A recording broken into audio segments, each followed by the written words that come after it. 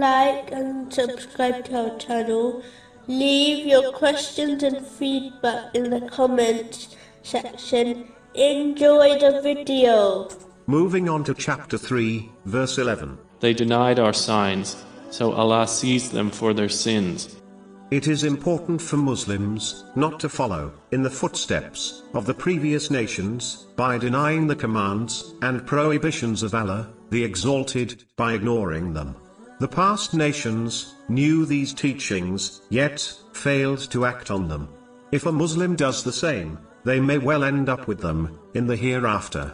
A Muslim should not be fooled by the delay in the punishment of Allah, the Exalted, and they should instead take the opportunity to turn things around and sincerely obey Allah, the Exalted, by fulfilling His commands, refraining from His prohibitions, and being patient with destiny, according to the traditions of the Holy Prophet Muhammad, peace and blessings be upon him, as this is the only thing which can protect one from this punishment.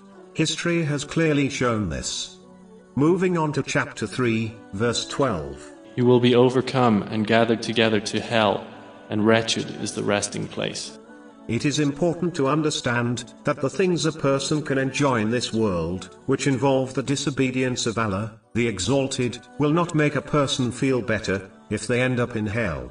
In fact, a narration found in Sunan Ibn Majah, number 4321, warns that a person who enjoyed an extremely comfortable life on earth will be dipped into hell for a moment, after which he will claim that he never enjoyed a single moment in his existence. Therefore, it does not make sense to enjoy the world for a few decades if it leads to a long difficulty and punishment, as hell is indeed a wretched resting place. Moving on to chapter 3, verse 13. But Allah supports with His victory whom He wills. Indeed, in that is a lesson for those of vision. Even though it may seem that when one is facing extreme difficulties, there is no chance of overcoming it and succeeding, a Muslim should firmly remember that it is Allah, the Exalted, alone, who grants success and victory. He only grants ultimate success to those who obey Him. So a Muslim must adhere to this confidently, knowing sooner or later they will obtain success.